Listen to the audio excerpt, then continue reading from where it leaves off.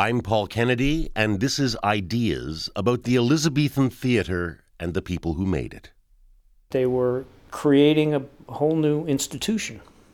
So a lot of the creativity, which is the creativity we no longer are able to see because we've learned to take it for granted, is creating new kinds of economic arrangements, getting people interested in what was totally implausible.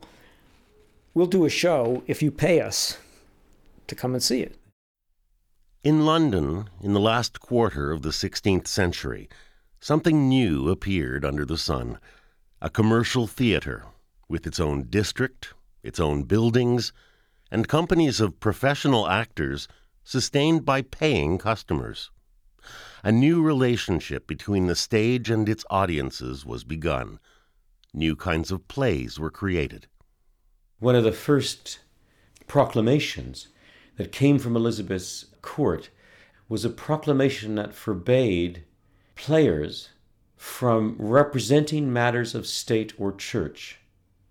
But what happened over the next 50 years was that they ignored or evaded this proclamation over and over and over again.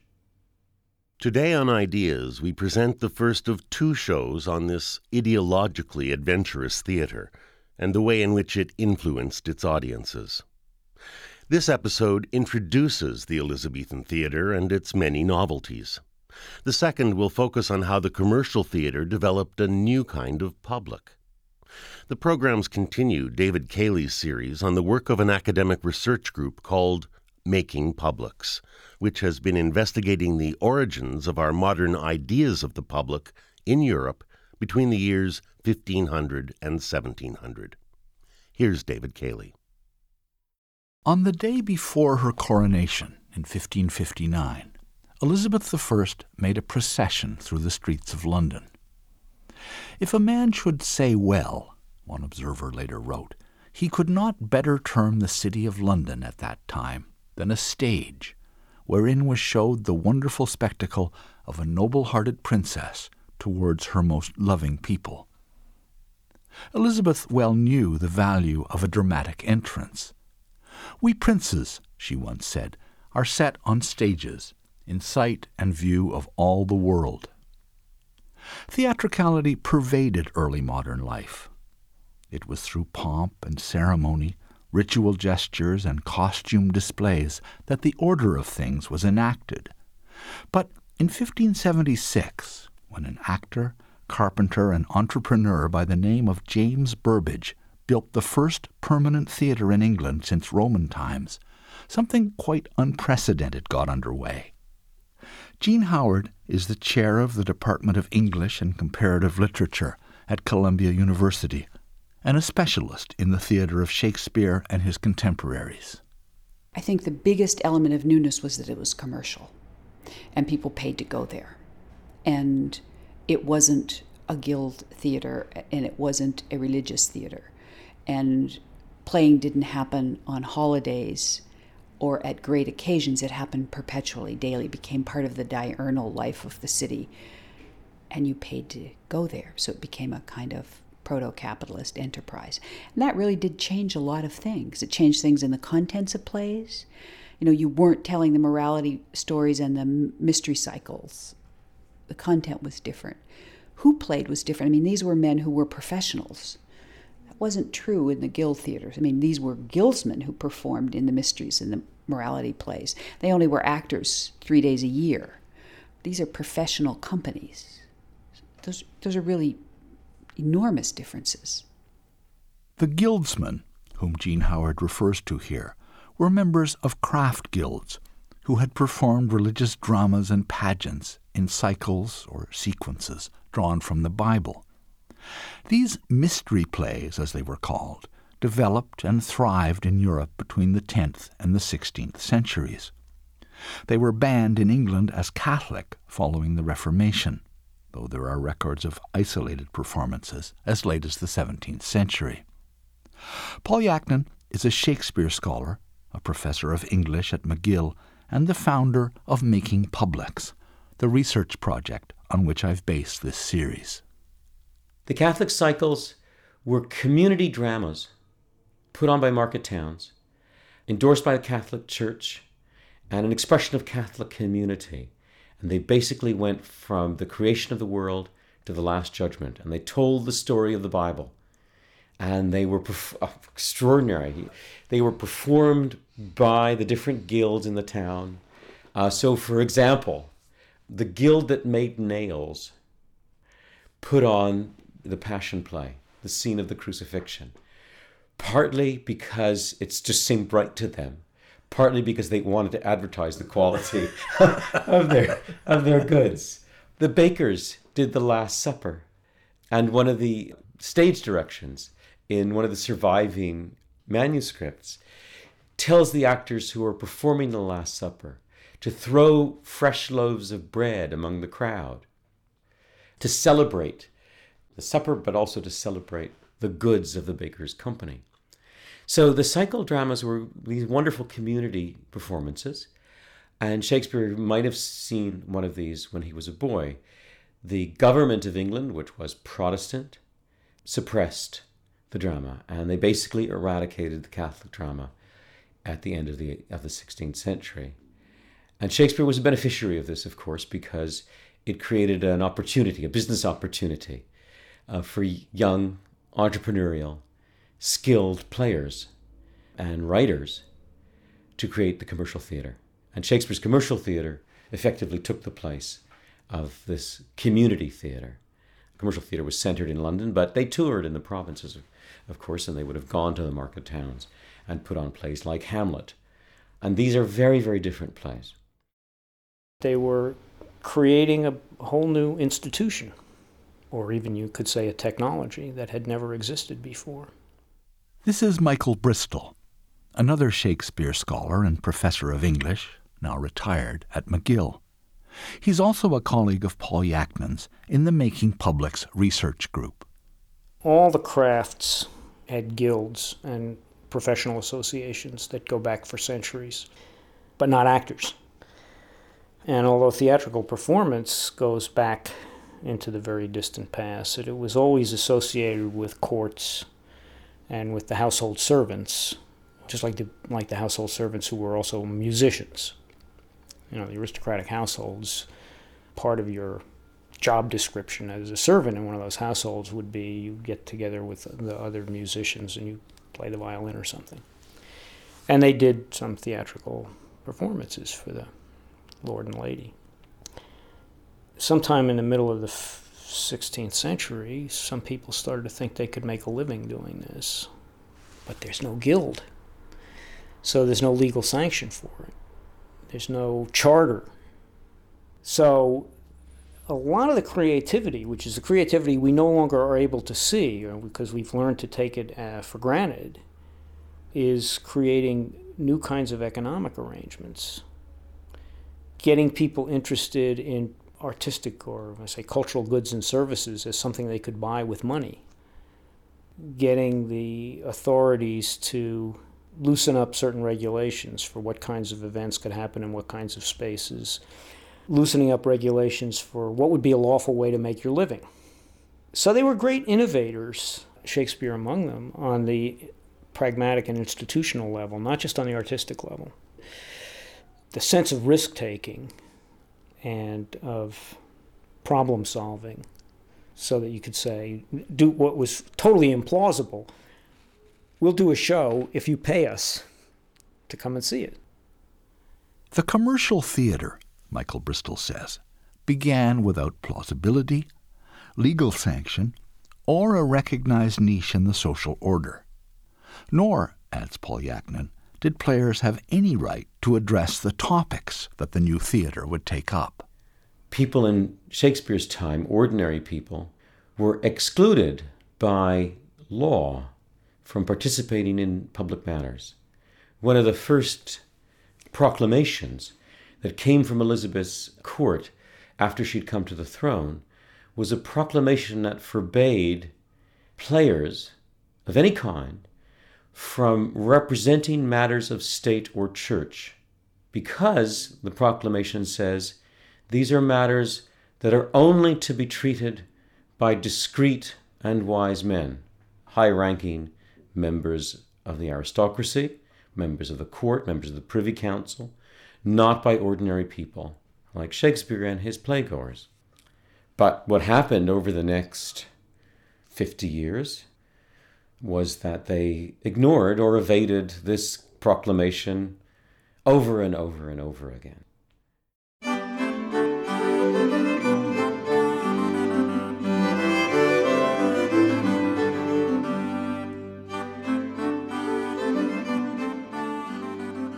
Theater, unlike more bookish arts, needs a place on the ground.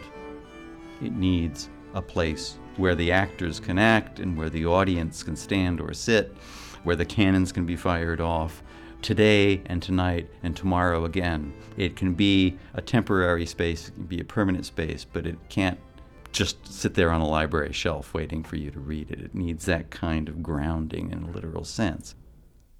That's Stephen Mullaney, a professor of English at the University of Michigan, a member of the Making Publics research group, and the author of The Place of the Stage, a book which explores, among other things, the actual place where the new commercial theaters were located.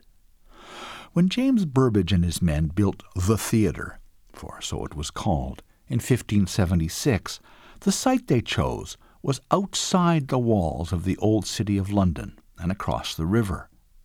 The same district soon housed the Curtain, the Rose, the Swan, and eventually, in 1599, the Globe, in which Shakespeare had an interest. It was an area, Mullaney says, of rich significance. The medieval city had a very fluid boundary despite the prominence of its defensive walls. So throughout Europe and in England, walled cities tended to, in a sense, include, but that's almost the wrong word, a marginal area around them, which wasn't city and wasn't ruled by the same strict regulations, but wasn't outside of city provenance either. It wasn't the country yet. And this was an area that was sometimes fairly extensive, 1 to 3 miles in the case of London, that were known as the outlying suburbs and liberties. Areas that were at liberty, one sense that phrase has, from the full jurisdiction of the Sheriff of London. It was an area where law operated differently. It was also the place where people who'd been condemned of capital crimes were taken to be executed. It was a place in the logic of those public executions where the boundary between this life and the next was marked by that death. It was a place where the limits of public authority on that condemned individual were marked out, the moment of death being the moment where the exercise of the law ceases. There were places where certain sorts of extraordinary ambiguity were allowed to exist and almost celebrated that weren't allowed to exist elsewhere. In this boundary zone outside the city had existed monasteries, with their eyes ideally on the heavenly city, but also houses of prostitution. There were leprosariums, housing the lepers whom the Middle Ages had considered a kind of living dead, and, as Stephen Mullaney has said, the place of execution. What united these very different uses of London's liberties, in Mullaney's view, was a certain ambiguity. It was a place for things that otherwise had no place within the well-defined categories of everyday life. But by the second half of the 16th century, some of these old uses were fading. Leprosy was dying out. The monasteries had been dissolved. And so a space had opened up. Social forms don't die as quickly as the need that prompted their emergence dies. But new uses for social forms are found very quickly. One of the things that Burbage and those like him were brilliant at is realizing that there was an available social form, a place where anomalous things had long been allowed to exist or been conveyed under force or been staged, that was no longer as fully in use or occupied as it once had been. The area outside the city walls, the liberties and suburbs of the city, were actually available in some way that was both very literal. There was real estate out there that no longer belonged to the church, that could be leased, that new buildings could be put up on, but that still had a lot of the cultural associations attached to it of anomaly and license and things that were complicated, that were too complicated to fit into narrow categories. The theatres that grew up in the liberties of London after 1576 took full advantage of their new situation. There were lots of things in Elizabethan England that were, as Stephen Mullaney says, too complicated to fit into neat categories. Christianity had broken into antagonistic pieces. Expanding markets were shattering old social bonds. Received bodies of knowledge were in doubt. The old and the new were in open collision. And in this world in upheaval, the theatre became a place where cultural tensions could be, so to say, rehearsed and played out. Jean Howard illustrates this point with reference to Shakespeare's sequence of 4 plays relating the downfall of King Richard II, the rule of King Henry IV, who overthrows him, and the career of Henry's son, Prince Hal. Hal initially distresses his father by his dissipation in the taverns of Eastcheap and his friendship for the unruly Jack Falstaff, but goes on to become the heroic Henry V. The structure of these plays, Howard says, resembles musical counterpoint. She speaks of their contrapuntal design, because different styles of thought play against each other. I think that's what the best plays of the Renaissance do. They aren't thesis-driven. They think through social structures and conundrums. And I return to this notion of contrapuntal structures, that they give us perspectives that are arrayed against one another sequentially without necessarily coming to resolution. So in the great Henry IV plays, typically you'll have a scene in the tavern and you'll be totally into the world of Falstaff and fooling around and drinking a lot and being utterly irresponsible. And then you'll go to the next scene and you're in the court with Henry IV and he's terribly worried about rebellion and where's the army going to raise its money.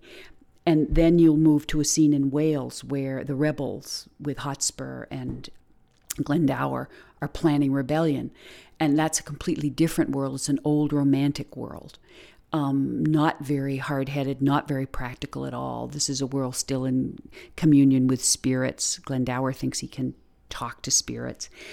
And these 3 worlds, they're completely different. They each have their own set of values, their perspectives. They understand the world differently. And the play just kind of moves us between them, one scene to another. So you have to engage different worlds and weigh their value. How much do we really value the world of the flesh and having fun and not worrying about time? And how much do we value the time-driven world of the court or this romantic world of chivalry and poetry in Wales?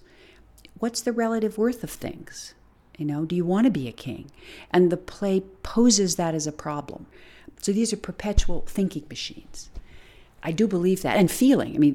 Feeling and thinking are not separated in this stage. That's why structures of feeling are important words for me. They make you feel different things in each of these environments. And what do you want to feel? One of the things that the Henry IV plays think about is kingship. Not all the water in the rough, rude sea can wash the balm from an anointed king, says King Richard II. The breath of worldly men cannot depose the deputy elected by the Lord. But he is deposed by Henry Bolingbroke, Henry IV, on whom the crown will then lie, as he says, uneasily. And finally, there is his son Hal, Henry V, whose youthful adventures in the streets and taverns of London proved to be the foundation for an entirely new style of kingship. I think that Shakespeare saw an enormous transformation in understanding kingship as something essentially ordained by God and something made through charisma and theatricality. And he demonstrated that over and over again, the ways in which those two conceptions of kingship can differ, and thought of the theatrical one as representing, for good or ill, modernity. That's where we were headed. We were headed into a world where people manipulated their publics, tried on roles, rather than inheriting a mantle which was hereditary and blessed by God and was inviolable. And Henry V is the first truly modern king. Richard II thought he was not deposable, thought he was king. He didn't have to be worried about performance. He didn't have to worry about public relations because he was simply an ordained king, and he ended up dead, replaced by the much more forceful Bolingbroke. But it's Henry V who can put together the martial prowess of his father with the incredible theatrical and public relations skills that he brings to that job. So he's the first modern king. And how does he become that? He's practicing personas, playing personas when he is with Falstaff, trying out being a robber at Gad's Hill, and trying out playing at king with Falstaff in the tavern, and playing at talking with every man his own language when he and Francis talk about drinking small beer in the tavern. These are all practicing situations in which he has to adopt a persona in order to be successful. So this is a very fertile period for him in the tavern. That is the place where he learns his theatrical skills. And he gets a lot of them from Falstaff, because Falstaff is a great role player, and so forth. So, that's his alternate father who teaches him all those skills. This is very rich for thinking about publics. It absolutely is. Because, he is, in a way, practicing making publics and seeing publicness as an active and transitory process. Yes. Continuously remade, requiring up-to-date research, if you like. Exactly. That he has to explore the vernacular world that he's going to rule. Exactly. It's really interesting. And you see him deploying those in Henry V before the walls of Harfleur, when he doesn't want to have to sack the town, so he makes a fabulous speech about all the things that will happen to the town if he has to sack it, and he persuades all those listening people to open the gates. He stages a fantastic show in front of his court when the tennis balls are brought in from France in the first act, a show of anger and so forth. And he's already prepared with his bishops that they're going to fund the war in France. He just has to have a public justification for doing it. So he stages a fantastic scene in his court. So you can see him constantly manipulating his publics. That is, the court is one, his common people are another, his enemies are another. They're all groups that have to be brought into being to see things in a certain way and to know themselves as a group. And he facilitates that over and over again.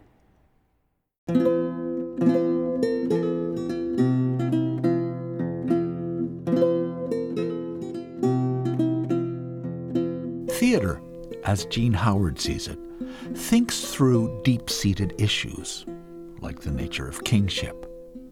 It takes Richard II's idea of unassailable divine right, Henry IV's idea that his mystique depends on his remaining aloof and withdrawn, and Henry V's new ability to persuade and manage his publics, and it plays them out.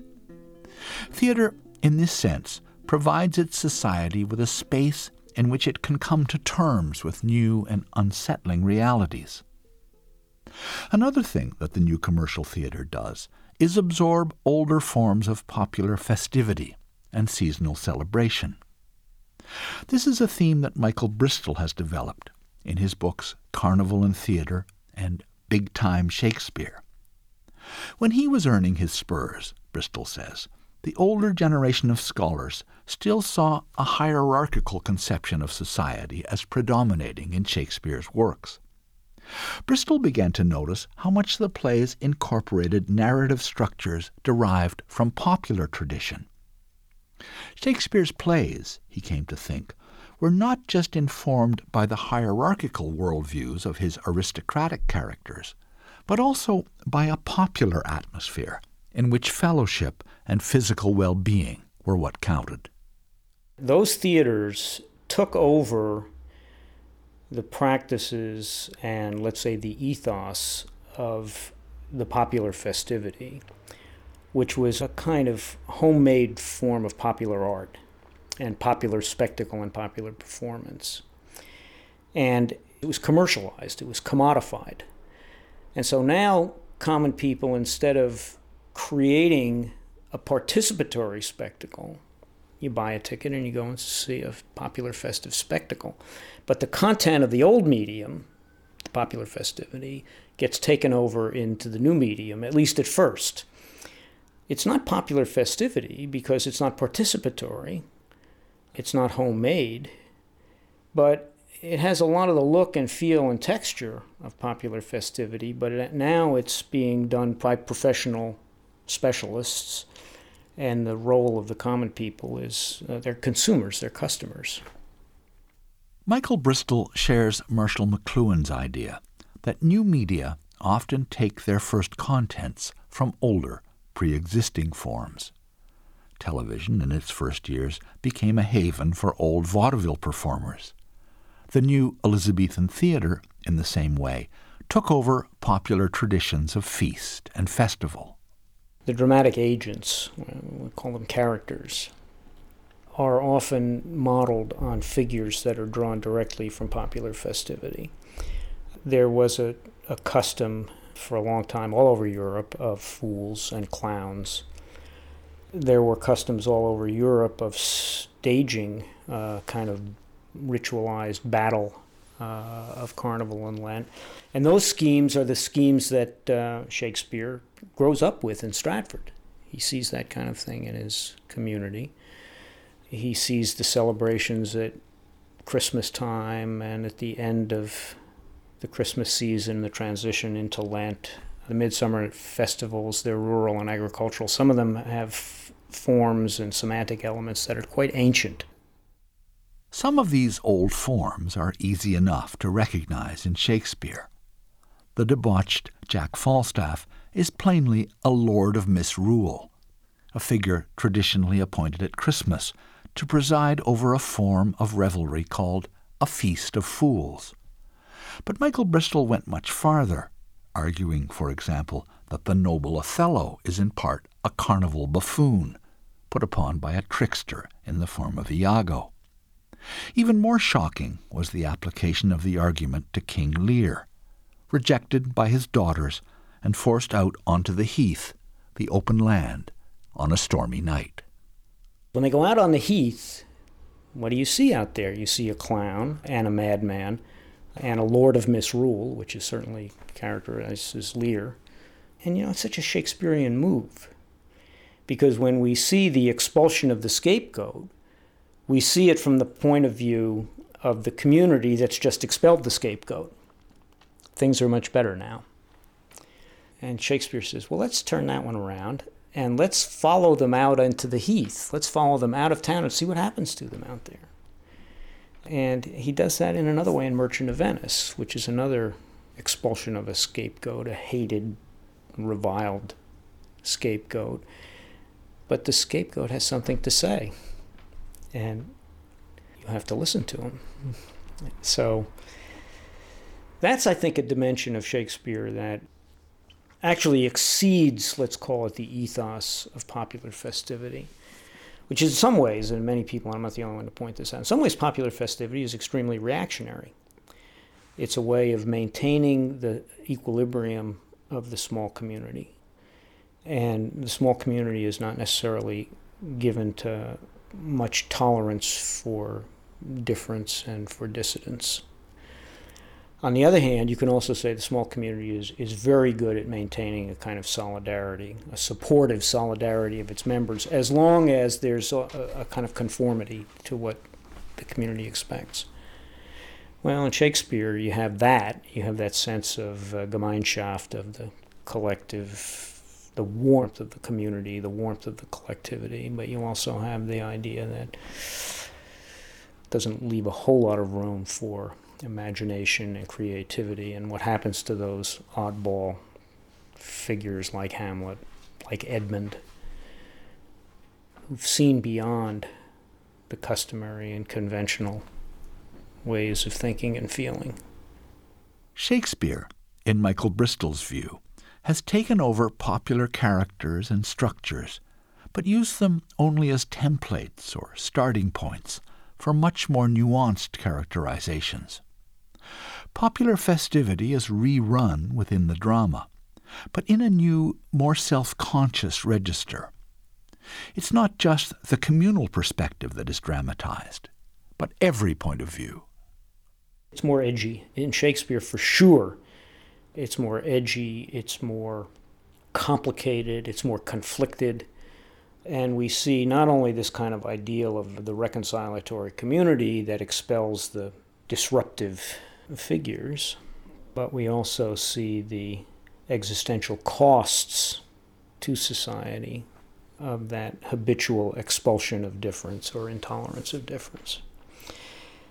I think if you really see what's going on in a Shakespeare play, it is not easy on complacency. For me, Shakespeare is the most adult, truthful writer I have ever encountered. He isn't going to make a feel-good story at the end of the day out of anything.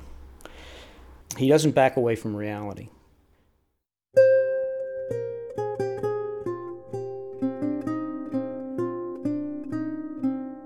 You're listening to Ideas on CBC Radio 1, on Sirius Satellite Radio 137, and cbc.ca. Our program is called The Origins of the Modern Public, and it's presented by David Cayley.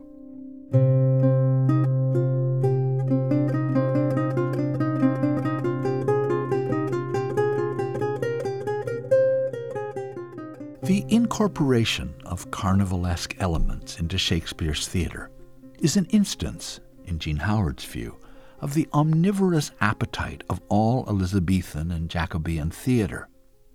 A year-round professional theatre needed material, she says, and it reached opportunistically for whatever was at hand.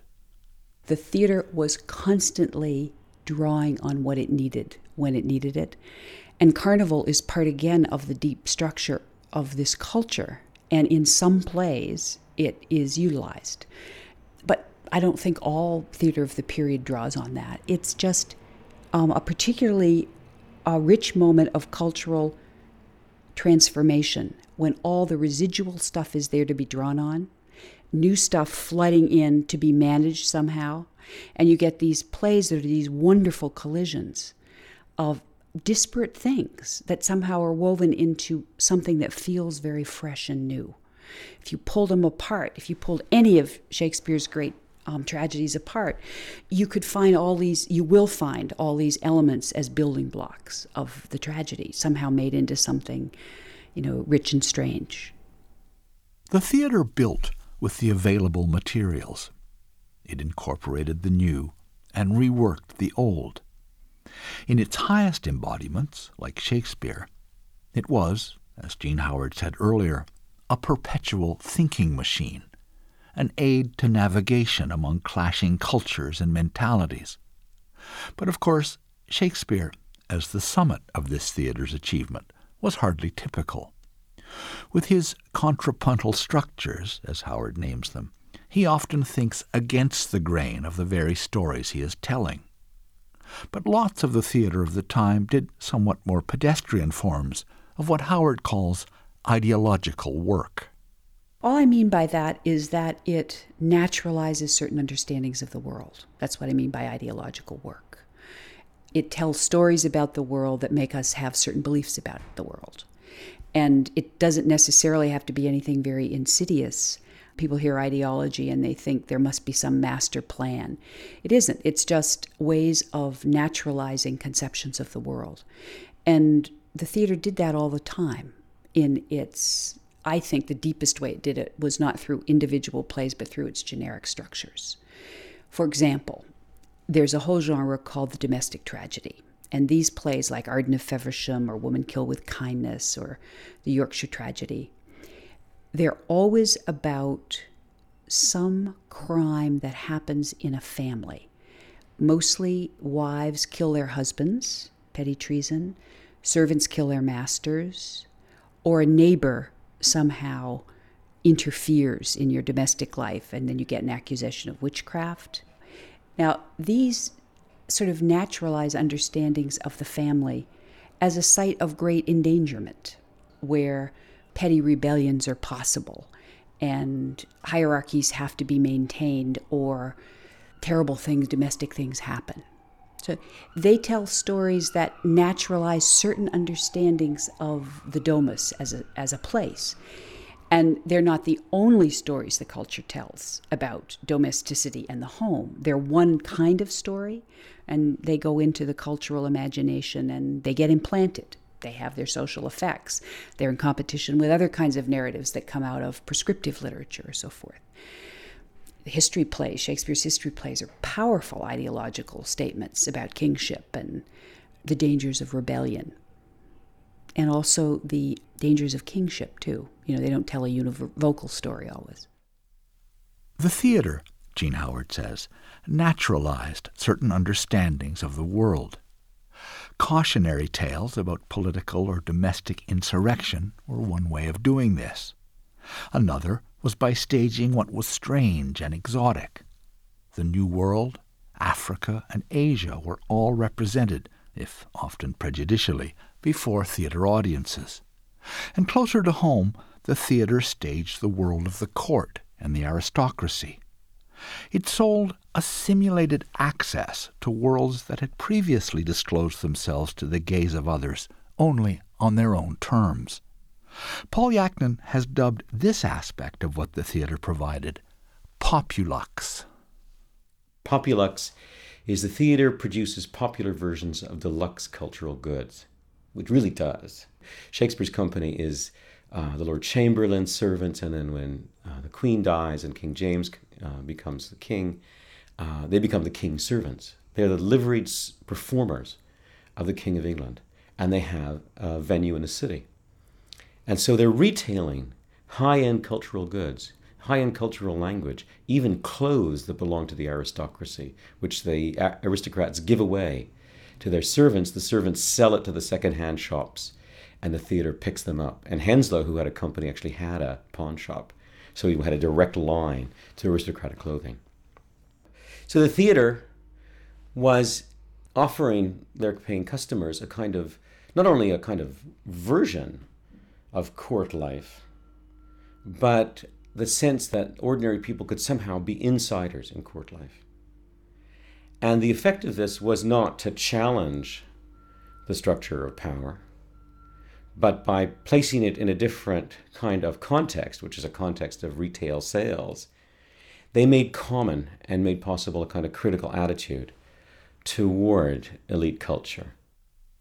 Theater audiences, in Paul Yaknin's view, became more critical by first becoming more familiar with the worlds that were staged for them.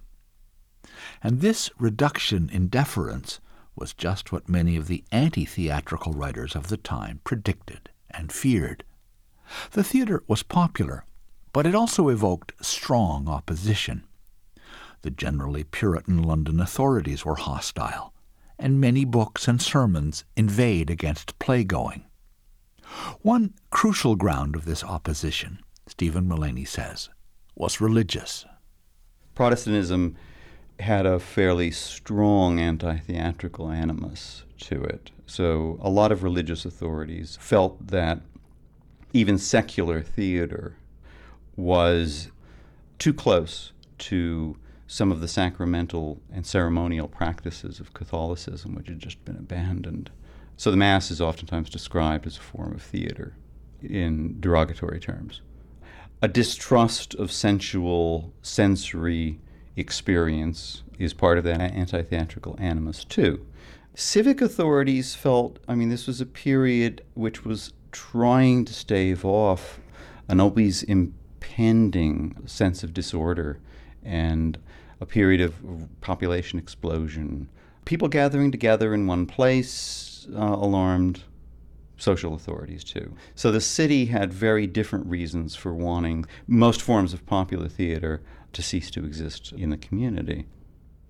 The stage, according to the anti-theatrical writers of the time, threatened order, mimicked the worst excesses of Catholic priestcraft, and undermined stable social identities. Playing was playing, pretending to be what you are not, and it could only encourage theater audiences to become more like the professional shapeshifters they paid to watch. But interestingly, it was not just the opponents of the theater that made an issue of theatricality. The theater itself was intensely aware of its own artificiality. Hamlet, in one of his soliloquies, asks how a player can work himself up to such a fever pitch over an imaginary grief when he, Hamlet, has so much better cause.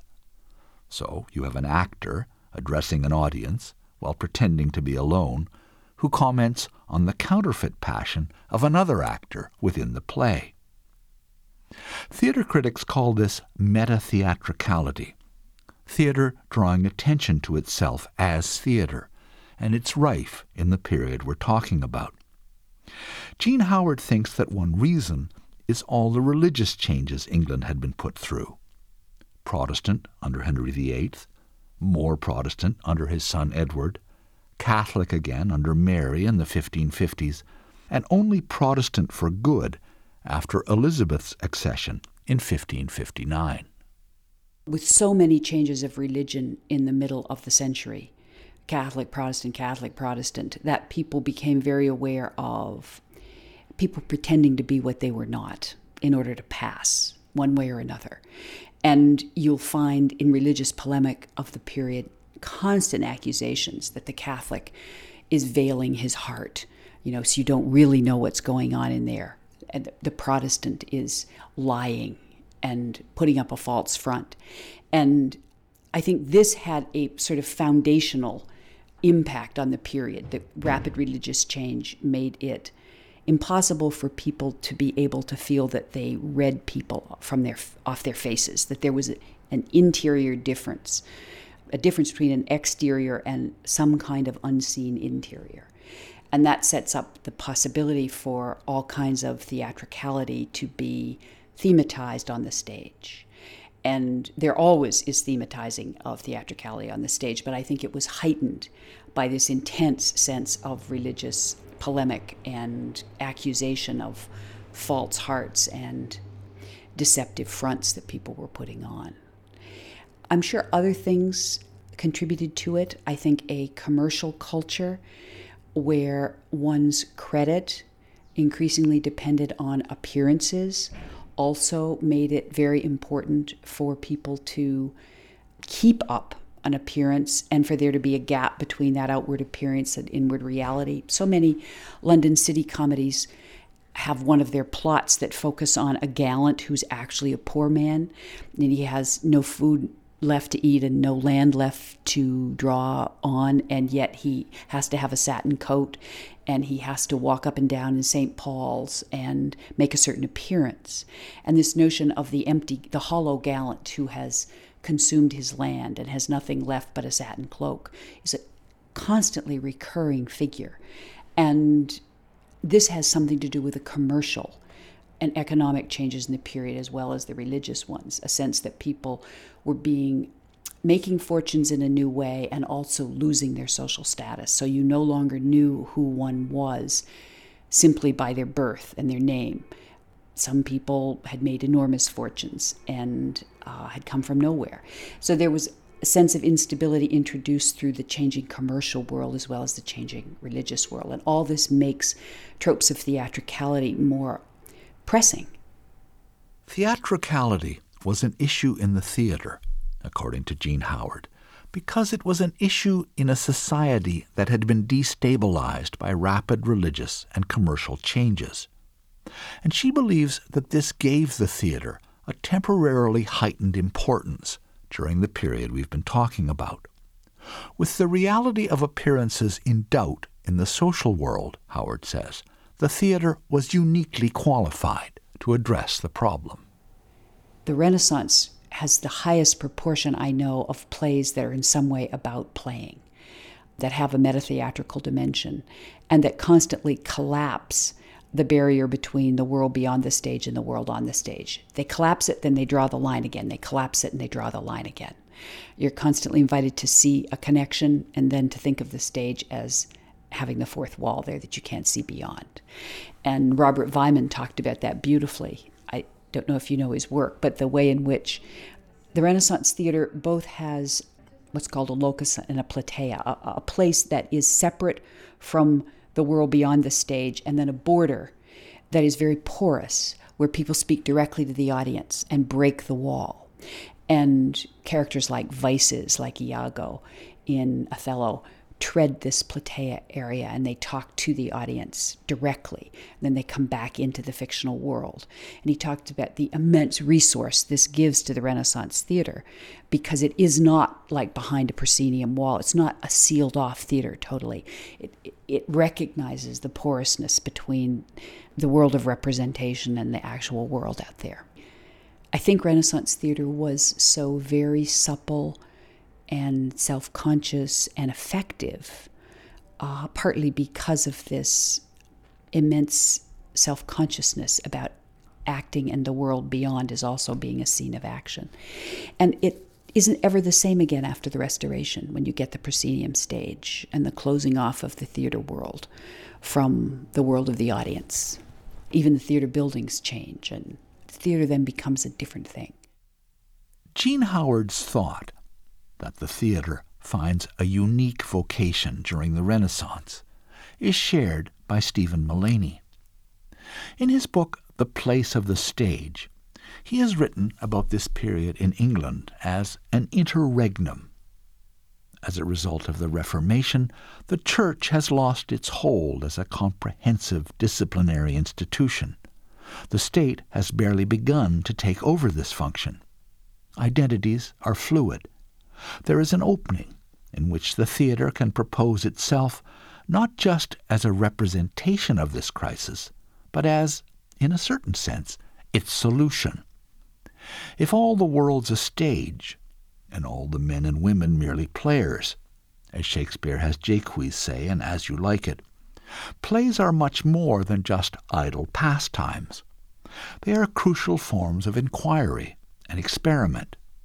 But then, Stephen Mullaney says, the theater's moment passes. It was occupying a space that hadn't existed a little bit before and wouldn't exist in another manifestation of this society in the same way. So it was partly taking advantage of a gap in the fabric of the social order. It's a transition phenomenon because of that. It can't last forever. The need for it won't last forever. It comes to an artificial end, in a sense, with the English Civil War and the closing of theaters in 1642. But when theater comes back in 1660, it's such an entirely different creature. And even though it's very close in historical time, the theater of the 1660s and 1670s, the playwrights, the people, they speak the same language. They were born, many of them, back in what's still the heyday of the late Elizabethan Jacobean theater, the times when that theater was quite vibrant. They don't understand the earlier theater, the 16th and early 17th century theater.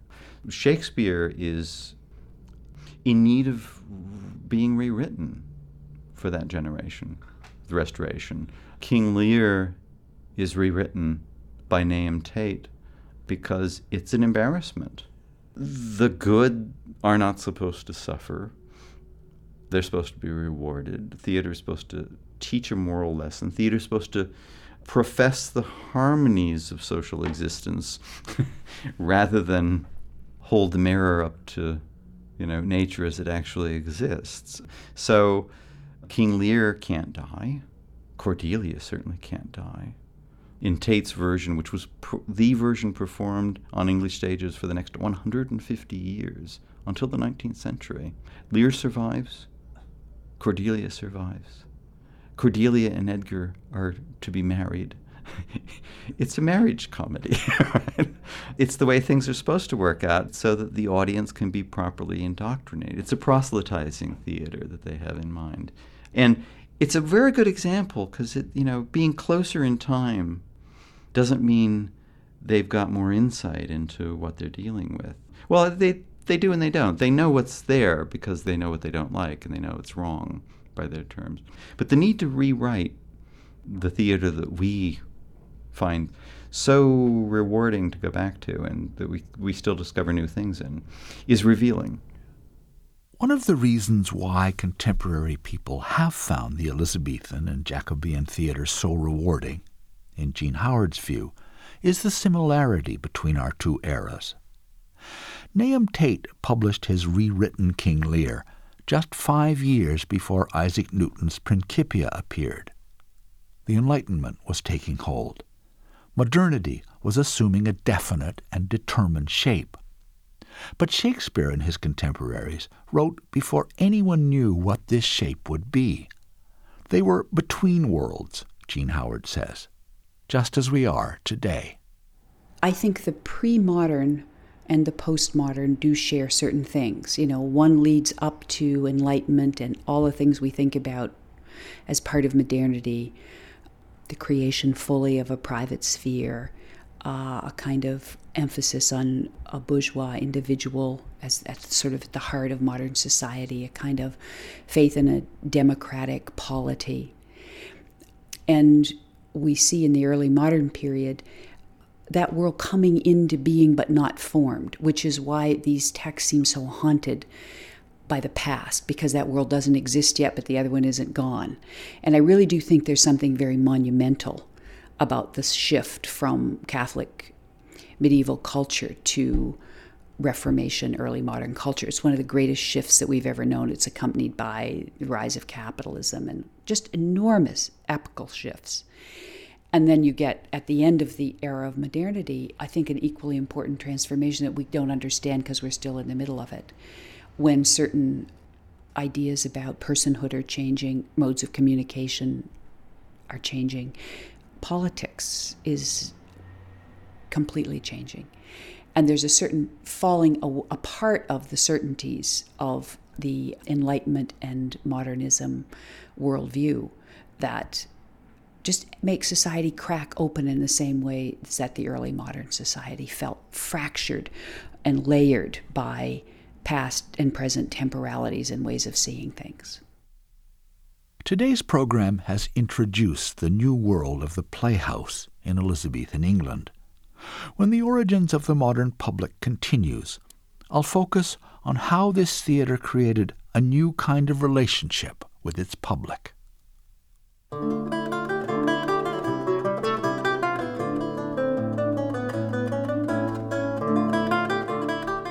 On Ideas, you've listened to The Origins of the Modern Public by David Cayley. His series continues next week. It's also available as a podcast at cbc.ca/podcasting. Production was by David Cayley, Dave Field, and Bernie Lucht. To find out about upcoming Ideas programs, you can sign up for our weekly newsletter. Go to cbc.ca/ideas and follow the links.